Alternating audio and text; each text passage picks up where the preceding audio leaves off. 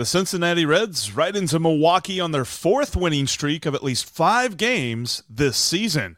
Just how high will this winning streak take the Reds? And how long are these budding stars under team control? You are Locked On Reds, your daily Cincinnati Reds podcast, part of the Locked On Podcast Network, your team every day. You are Locked On Reds. Thanks for making Locked On Reds your first listen of the day. We are part of the Locked On Podcast Network, and we are free and available on all podcasting platforms. We are your team every day. I'm Stephen Offenbaker. He's Jeff Carr, and we are diehard baseball fans. We have a passion for the Cincinnati Reds. We have taken our love of the game, our passion for baseball, and we have turned that passion into information for you. On today's podcast, we are talking sweep, baby, as the Reds take care of business in a 3-game weekend set against the Arizona Diamondbacks and pull within just a half game of the Brewers, who they open a 3-game series with tonight in Milwaukee. The Reds also now hold the first wild card in the playoff race, in case you didn't know. These Reds, they are competitive. And speaking of the competition window, we're also going to take a look at that window and see just how long the Reds front office can keep that window open. Jeff, probably a great spot to start today, though, is with this sweep. 3 games over the weekend at Great American Ballpark against a team that's been playing pretty well, and the Reds take care of business. Yeah, and you know what? You got to give your flowers to Corbin Burns and to Ketel Marte. Like, they did their best to make sure that the Diamondbacks at least kept it competitive. But Corbin, yeah, I did that. He's on my mind. Whatever it is, he's in my head, rent free, must be. Anyway, yes, big time sweep for the Redlegs, and the lineup absolutely kicked some butt. Looking at a bunch of different dudes, I mean, with the way that the Reds played in this, we told you not to get too down on the 6-game losing streak that the Reds just endured, because this Reds team has it in them to completely right the ship. And here we are. It was a beautiful weekend, and everything that we saw the Reds do during their amazing winning streak just a month ago, they were doing this weekend against the Diamondbacks. Absolutely correct. I want to start with my guy, Matt McLain. Look, I'm going to show, this is my Matt McLain jersey, Jeff. Totally. Totally. It's a Matt McLain jersey. Absolutely. But I want to start with Matt McLain because he had himself a series. I've been waiting for him to kind of have another little breakout stretch. He had been just fine, but waiting for the power to reemerge, waiting for him to do something special, to establish himself back out there in front again. And he did that in this series, Jeff. He was 5 for 11 with 2 home runs, including that grand slam. I don't know if you saw it. I hope you did see it. The dugout celebration after the grand slam. They're all in the City Connects. The whole team is in on the picture. It was probably my favorite one of those posed pictures so far this season. But Matt McLain has really continued to push himself out for me as, I know we've talked about Spencer Steer, Rookie of the Year, but I really think if Matt McLain continues to play like he has the rest of the way, he's really legitimately in this conversation. And I'll go a step further than that. I'm ready for the Reds to put the C on his chest. It's been a while since we've had a captain around here. The last captain's currently calling the games up in the broadcast booth. I think it's time to have another one. I think it shows a commitment to Matt McLain. It shows a commitment to this youth movement. Put the C on his chest. It was said tongue-in-cheek about a player who occupied the position that Matt McLain plays the most this last year, and Matt McLain deserves it 100 times more than that individual. Matt McLain can do everything. Matt McLain fields like an all-pro. Matt McLain hits like an all-pro. He runs the base. I know he's been caught stealing 4 times, but he runs the bases like an all-pro. This dude looks like he's been doing it for years and years and years. And not only am I going to agree with you, I am going to second that and say yes. If you're asking the Locked On Reds podcast today, who deserves the C on their chest at any point in their career, no one deserves it more than Matt McLain. Joey Votto, I don't think, has deserved it more than Matt McLain deserves it now. because Matt McLain also shows himself to be a leader. Matt McLain also shows himself to be that guy that players for years to come are going to be able to gravitate toward. And he has personality differences from Joey Votto that just make it so easy to put that C on his chest. And whether or not the Reds actually ever do that again, I don't know, but it's evident to me. And this is something that we constantly, discuss when it comes to the idea of trading Jonathan India, of what happens to the team camaraderie and the team chemistry if that were to ever happen, if they trade Jonathan India. The answer is Matt McLain just leads everybody into the next chapter. Absolutely. And feels like maybe you peeked at my notes for the next segment when we're talking about Jonathan India. But I will say this also, to your point, just because I don't want to get blown up in the comments about Joey Votto. If Joey Votto had played his entire career personality-wise like he's played it the last couple years, I think he gets the C on his chest in his second or third year. Probably, before he wins the MVP. He becomes the team captain. Just didn't work out. Baseball was a little different back then. But I absolutely agree with you on the things you said about Matt McLain. You deserve to take a little bit of a victory lap because everybody was worried about Ellie De La Cruz.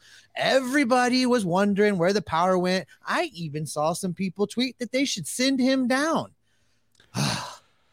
Well, and see, here's the thing, Steve, because the victory lap you're referring to is on Twitter. You can follow me at Jeff Carr with 3 Fs. And it would be nice. Oh, hey, I happen to have it right here. Yes. Tweet from at Noah Klein 14. Shout out to Noah. He's an everydayer. He says, is it time to switch Ellie and Will Benson in the batting order? And I replied, and this was on Saturday, I said, I predict, and this was Saturday early morning, and really more like Friday night, I said, I predict an off day and then a bounce back. Ellie De La Cruz was off on Saturday. Ellie De La Cruz hit a home run in the bottom of the first inning on Sunday. Now, that was his only hit of the game. However, I'm going to one-up that because he looked phenomenal. He had two hard-hit balls, two exit velo balls over 110 miles an hour. His home run was 110.7 miles an hour, and then he actually hit one harder in the seventh inning. Ended up being a force out to end the seventh inning, but it was 111 miles an hour off his bat. He did this, I believe it was Thursday, against the Giants. He was 0 for 4, but all 4 balls he put in play, and all 4 balls were over 95 miles an hour on the exit velo. He is murdering the baseball right now, and I'm going to just continue this and say he's going to continue this. He is going to bring the power back. We're going to continue to see that. What was it they said that's his first RBI since, what was it, July 4th? Or maybe that was Spencer Steer that the other day he got it. I'm mixing up stats here, but basically this is Ellie breaking out of a pretty significant little slump there in the middle of his rookie season. Was very, very happy to see it though. And to your point with the hard hit, the fact of the matter is he is making great contact. It means he's seeing the baseball. He's just not hitting it. The old adage, hit it where they ain't, right? He's just not, he's not quite there. It's a little bit of bad luck, I think. So I think you're right. He's going to continue to move forward. He's going to continue to progress. There is no need to panic on what Ellie De La Cruz is doing. But not to be outdone, since we're talking about the rookies, Spencer Steer this series also had himself a pretty good series, Jeff. Matter of fact, He went 6 for 13, 4 RBIs. But here was one of the things that jumped out at me, because David Bell continues to ask Spencer Steer to just do everything. Go play some corner infield, play both sides of the infield, play some outfield. You know what? Why don't you lead off today? And what does he do? He goes 2 for 4 from the leadoff position. So, Spencer Steer continues to just be so impressive because he's really unflappable. He just goes out there and plays his game every day. And it's like he told us, Jeff, he doesn't care where he plays. He likes to move around. He just wants to be on the field. And nobody has handled the uncertainty of the day-to-day better than Spencer Steer. I can't think of anybody in recent memory that has done this well. Maybe Chris Bryant for the Cubs in moving around and doing different things. Maybe a Zobrist type of guy, but they're very few and far between. And Spencer Steer really has just embraced it all and just delivers and delivers and delivers. Yeah, he is the biggest chameleon on the team. It doesn't matter what you ask him to do, he is going to do it. And I'll say this too, and kind of continuing on the guys that had good performances, Brandon Williamson had a beautiful start of 6 innings. He only had 1 earned run allowed with 5 strikeouts and 1 walk to his name there on the Saturday game. And he's a guy, we talk ad nauseum about Andrew Abbott. We talk all the time about Graham Ashcraft and his bounce back and how he's looking good. Why don't we talk about Brandon Williamson enough? And he is a guy for me that even with this start, I still say he's on the fringe of trust. I don't think that he's on the circle of trust just yet where, I said this about Graham Ashcraft and Andrew Abbott, that every 5th day, I know I can trust them to go out there and put the Reds in the best position to win. I think Brandon Williamson is getting there, and probably with one more start just like this one, he'll be there. But the performances that he is starting to put together here recently have just really intrigued me. He reminds me a lot, and of course we'll see him here in about a month or two, of Nick Lodolo, and just the way that he pitches with the breaking ball, with the fastball that he can set up the breaking ball with. And I think that he has shown to have a lot of potential moving forward. If you recall, when he was called up, one of the things that I kept saying was I didn't think he was quite ready. And that what I really wanted for him was him to come up to the big leagues, pitch in the rotation, be around Derek Johnson every day, and continue to develop. That I thought he had reached a plateau down at AAA. And I think that's what we're seeing. I think we're seeing, as he gets more and more big league exposure, more and more time with his coaching staff, more and more time facing big league hitters, he's just continuing to improve. And this is exactly what he needed to kind of kick it in gear. I think he was farther behind any of the other pitchers that the Reds have called up for the starting rotation that were expected to be in the starting rotation. Now, I'm not talking about the spot guys and the dudes named Kennedy that we're never going to see again. I'm talking about the guys we expected to be here. He was probably the furthest behind in that position group.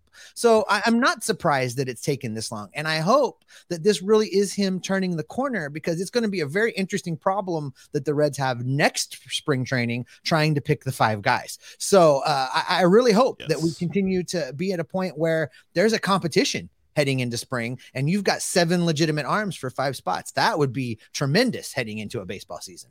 7 of them all under team control, which we'll definitely get into here in just a moment. But a quick a shout out as well this weekend. The bullpen was outstanding, except for Fernando Cruz didn't have his best weekend. But and Levi Stout, I'm not really sure what Levi Stout is at this point. Well, he's still got lots to work on, lots of time to work on it. But Alexis Diaz looked phenomenal. He was back to his dominant self. And I think for me, the biggest thing that I felt with Alexis Diaz over the weekend and the all-encompassing thought process with this Reds team of how beautiful it was to see them play as well as they did, Alexis Diaz didn't have to pitch on Sunday, and he's rested for Milwaukee. Exactly. He got 2 saves on the series, Jeff. He got number 28 and 29. The rest of the bullpen did look great. Even Ian Jabot, who I break into a full sweat every time he comes into a game. Ian Jabot he got his work done. So, I'm happy for that. Buck Farmer looked tremendous yesterday. I thought Lucas Sims did a good job coming in after Levi Stout and kind of nailing things down in a game where we really shouldn't have had to worry about nailing things down. But yes, Sims did his job. The rest of these guys have looked good. And you're absolutely right. Having Diaz going into this game today against the Brewers, it's nice to know that Diaz is available in the back end. Yeah, and I love that strategy from David Bell on Sunday. I think he played that perfectly well. I'm with you. I was kind of hoping Levi Stout would actually finish off the game there, but there's still more to see from him. But look, we told you, don't get too down on this Reds team because they're good. And there's lots more where that came from, because the Reds have control over all of these young phenoms for a while. Like, seriously, we're going to tell you just how much the Reds roster continuity should excite you. Coming up next. Before we tell you about that, though, I want to tell you about our sponsor here today, and that is Sleeper. Today's episode is brought to you in part by Sleeper. And if you want a chance To win more money with less picks, you should head to Sleeper, where you can win up to 100 times your money. Yes, 100 times your money on just 2 or more fantasy baseball picks. Sleeper's got this beautiful new daily fantasy platform, and they're offering up to 100 times the payout for up to 8 pick contests. All you have to do is you can choose up to 8 players, choose as many as 8 players that you like, and then you can take your favorite stat categories like homers, steals, hits, strikeouts for pitchers, all this other stuff. Strikeouts for hitters as well. You can go more or less on that. And you pick more or less. It's that simple. Picks take very little time. You can get your picks done in just a few minutes and watch the winnings rack up, because if you win, you can win big with Sleeper. We're talking 100 times, up to 100 times. If you think Joey Votto is going to bang, then you should smash more on the homers. You think Ellie's going to run, like he loves to, then smash more on the steals. And like I said, 30 seconds or less for entries. And when it comes to the end game, when we all want to get paid, they have safe and fast withdrawals. Use promo code LOCKEDON, and you'll get up to a $100 match on your first deposit as well. So head to Sleeper today and use the promo code LOCKEDON to get up to a $100 match on your first deposit and start winning up to 100 times your money. Terms and conditions apply. See Sleeper's terms of use for details. Currently operational in over 30 states. Check out Sleeper today. As always, if you can't be down at the ballpark, which will be up in Milwaukee for the next couple of days, then you can catch the Reds' hometown broadcast with SiriusXM on the SXM app. Just search the word Reds. And thanks as always for making Locked On Reds your first listen every day. Every day as the Reds are finishing their season series with the Brewers and have to make some hay in this 3-game set. We'll dissect their performance with a fine-tooth comb on tomorrow's podcast. But Steve, what we're going to use a fine-tooth comb on right now is the roster, because as we continue to talk about the Reds should trade for this, or they should make a trade for that, or they should probably look at signing free agents at this position and that position, let's talk about just how many guys they have under contract, because it's a lot of them. And it's team control contract. Let's be clear what we're talking about here. Minimal money, team control. A matter of fact, the only real guaranteed money on the books moving forward as of right now is Hunter Green, with the extension that the Reds signed him. So let's do this. For the YouTube folks, you get to see our faces a lot all the time. We're going to just hide behind this graphic for you folks so you can keep up with what Jeff and I are talking about. For the audio listeners, we're going to read through these things as we're having the conversation so you're not missing out. If you want to see the graph, jump over to YouTube later and check out the graph on the screen. But Jeff, this paints a very clear picture of what we're talking about. The first batch of free agents don't hit the open market, barring anything being done by the Reds. The Reds could do absolutely nothing between now and 2027 and lose nobody that's a major player from this team that's contributing right now. The 2027 crop of free agents is 3 guys. It's Jake Fraley, Jonathan India, and Tyler Stevenson. Those are the first 3 guys to hit the open market if nothing is done. So I want to set it up like this, Jeff. We had a conversation about this over on our Discord community server during the game yesterday. If you're not following us over there, join us. It's a great time. The link is down in the description of the show. But one of the things is, who should we trade? Who shouldn't be signed? I really feel like you have to start by asking yourself some basic questions. The first question is, can the Reds sign every single person on the team? Yeah, no. They could. They could. That's the wrong answer, Jeff. They could sign every single person on this team. But now you have to ask yourself a more realistic question. Will the Reds sign everybody on this team? That's where your answer comes in. No, they will not sign everybody on this team. What you have to do from there is ask yourself what's realistic. What I think is realistic, Jeff, is that the Reds signed 2 pitchers. They've already signed 1, and they picked 2 hitters to get an extension done with. For my money, the second pitcher in that group is one of Lodolo and Abbott. And on the hitting side of things, it's got to be Ellie De La Cruz and Matt McLean. Those are the 2 guys that you're trying to get contracts done with. What that means, everybody else on this list is you ride them until 2 years of eligibility, and then you churn, you trade, you restock, and you create a perpetual winning situation. Yeah, and I think that it's important to note as well, because we started off the conversation by saying, yes, there are only 3 guys that we need to worry about free agency in 2027 being Fraley, India, and Stevenson. That is 3 of 15 players. The Reds have 15 legitimate major league players. There's not a person on this list that I look at and I say, he's got to prove something, or I don't know, maybe not. Maybe he's not going to be there. He could really fail. I feel like all these guys are bona fides, and it's 15 dudes that the earliest arbitration, obviously, is Fraley, India, and Stevenson. Outside of those 3 guys, then you're looking at Alexis Diaz and Nick Lodolo in 2025 before they even become arbitration eligible, to say nothing of their free agency status. And when you look at Elly De La Cruz and Matt McLain, the biggest reason that you start out with those 2 guys, number one, you start out with Elly De La Cruz, period, because he will be the youngest guy whenever it comes to his age at free agency. Most of these guys will be right there around 30, some of them 29, some of them older than 30. TJ Friedl will be 33 by the time he hits free agency, just on his current team-controlled contract. Elly De La Cruz will be 27. So if you can buy out maybe 1, 2, or even 3 of his free agency seasons, that's what we're talking about here, because the key to Hunter Green's contract, the length is nice, but to be honest with you, the length is only his rookie contract, his team control contract plus 2, I think. Mm-hmm. And that's including the team option for $21 million in his final year of the contract that he signed. But with that, the Reds know exactly what they are paying him over the next 7 years. They know exactly how much they have to fork out each and every season to him. They don't have to go through arbitration or anything like that. For a guy like Elly De La Cruz, if you don't sign him probably by the end of next year, he's going to be too expensive if you're looking at a long-term deal. And you're also talking about negotiating with Scott Boras. So that's going to be a very interesting prospect to get him signed. But he honestly, I think, over Nick Lodolo or Andrew Abbott, he needs to be the next person that the Reds sign to a long-term extension. Yeah, I think when it all shakes out, 2 and 2 still sounds right to me. 2 pitchers, two position players.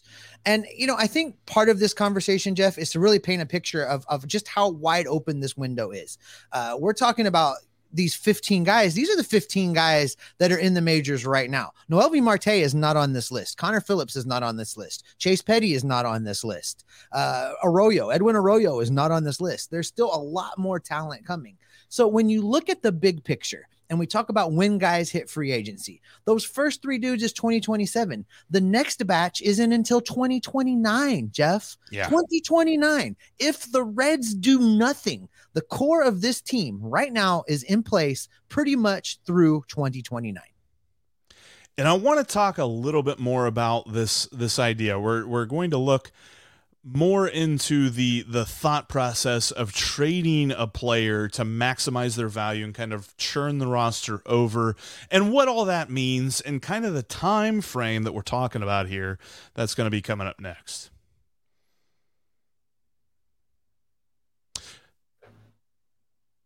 Before we get to that, though, I wanted to let you know that you can catch every pitch of the Reds' hometown broadcast with SiriusXM on the SXM app. Just search the word Reds, and I totally hijacked that from Steve. So that's you did. Why, I was. If you're watching on YouTube, that's why his face just went what. But also, you can follow us in between. Keep talking. Just talk it up. You can follow us in between episodes on Twitter. You can follow me at Jeff Carr with 3 Fs. You can follow Steve at S. Offenbaker with 2 Fs.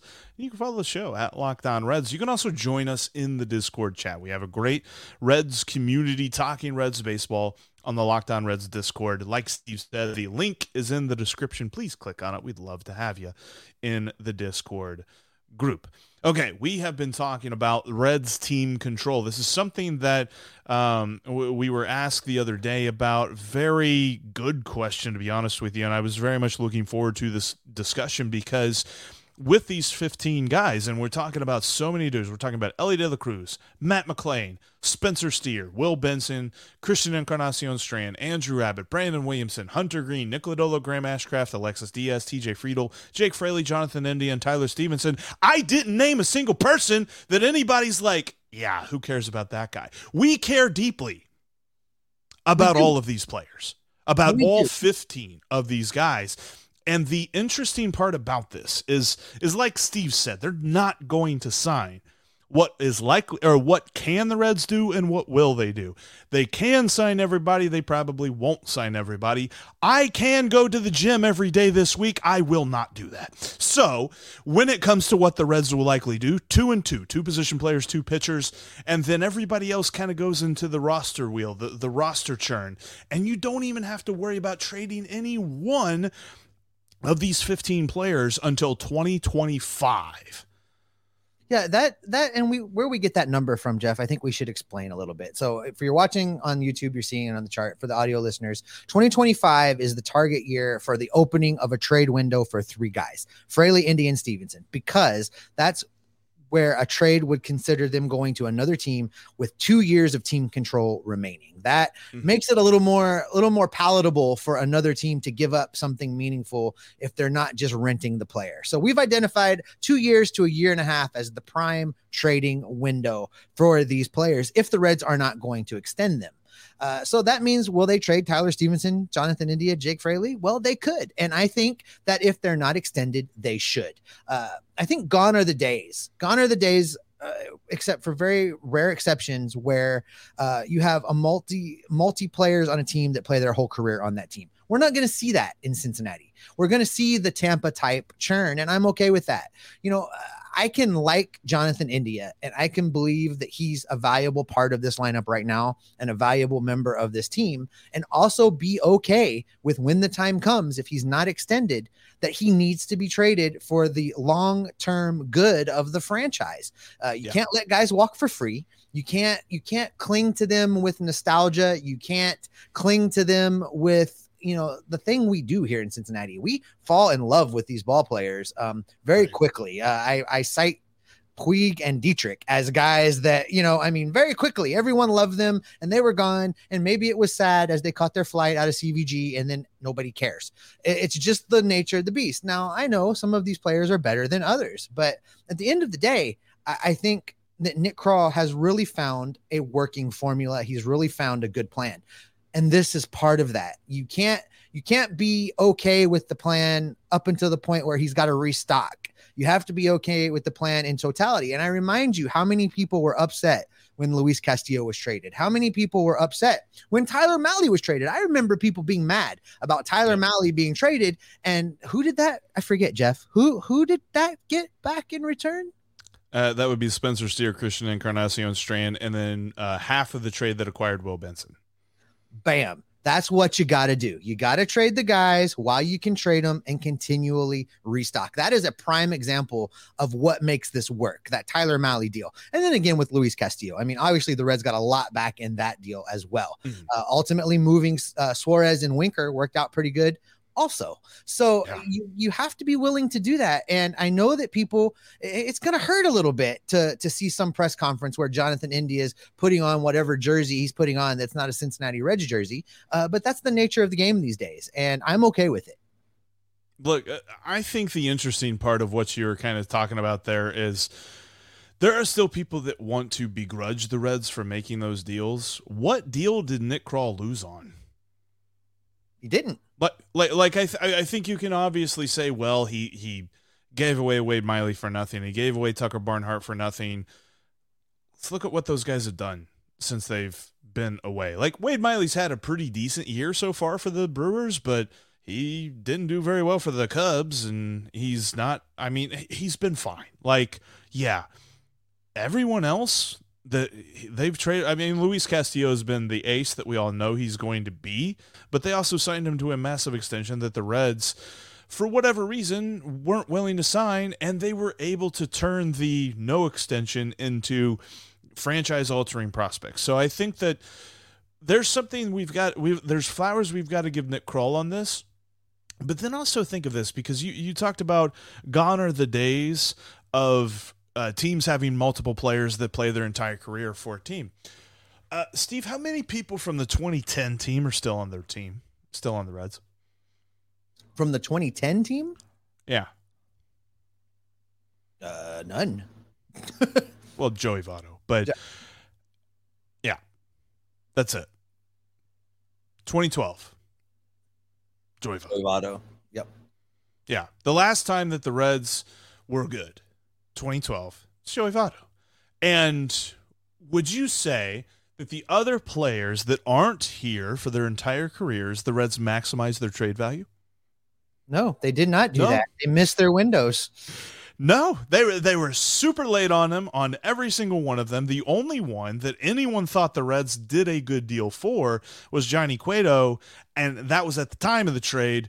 That has soon proven to be completely terrible. So there's an element of this that the Reds cannot do what they have done in the past. They cannot wait too long to trade these guys, and that's where we get this trade window that we're talking about with all of these different players. So you can get lots of value with an extra year of control on guys that really are going to show the talent that we expect.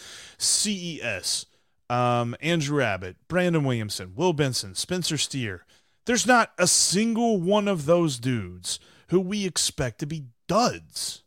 There's not a single one of Alexis Diaz or Nick Lodolo, Graham Ashcraft.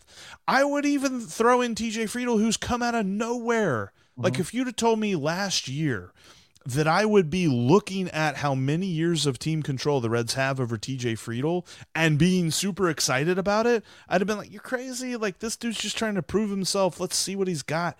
We know what he's got, and he's a pretty solid player all over the field. So I think that this is the exciting part about this whole team control idea. The Reds have these guys for a long, long time. And when we are talking about competitive windows, this is what we're talking about. The earliest that they have to worry about the window even beginning to close is 2025, and dare I say, they're going to have the replacements for and guys who might even be better than Jake Fraley, Jonathan India, and Tyler Stevenson.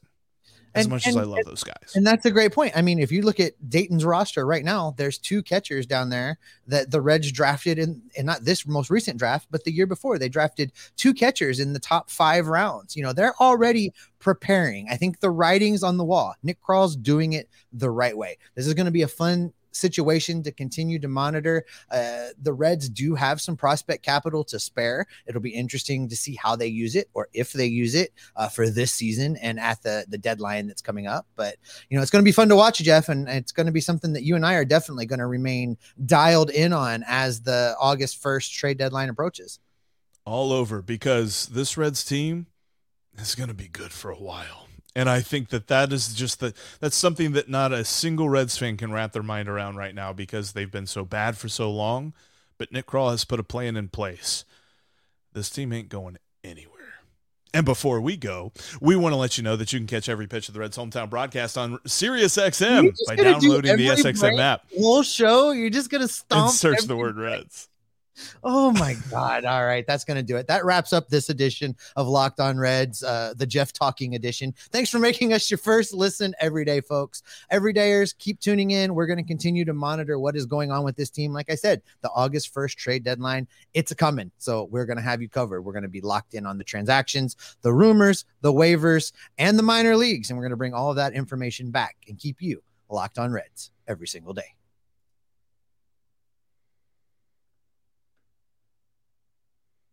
I'm abstaining from talking at this point. About time.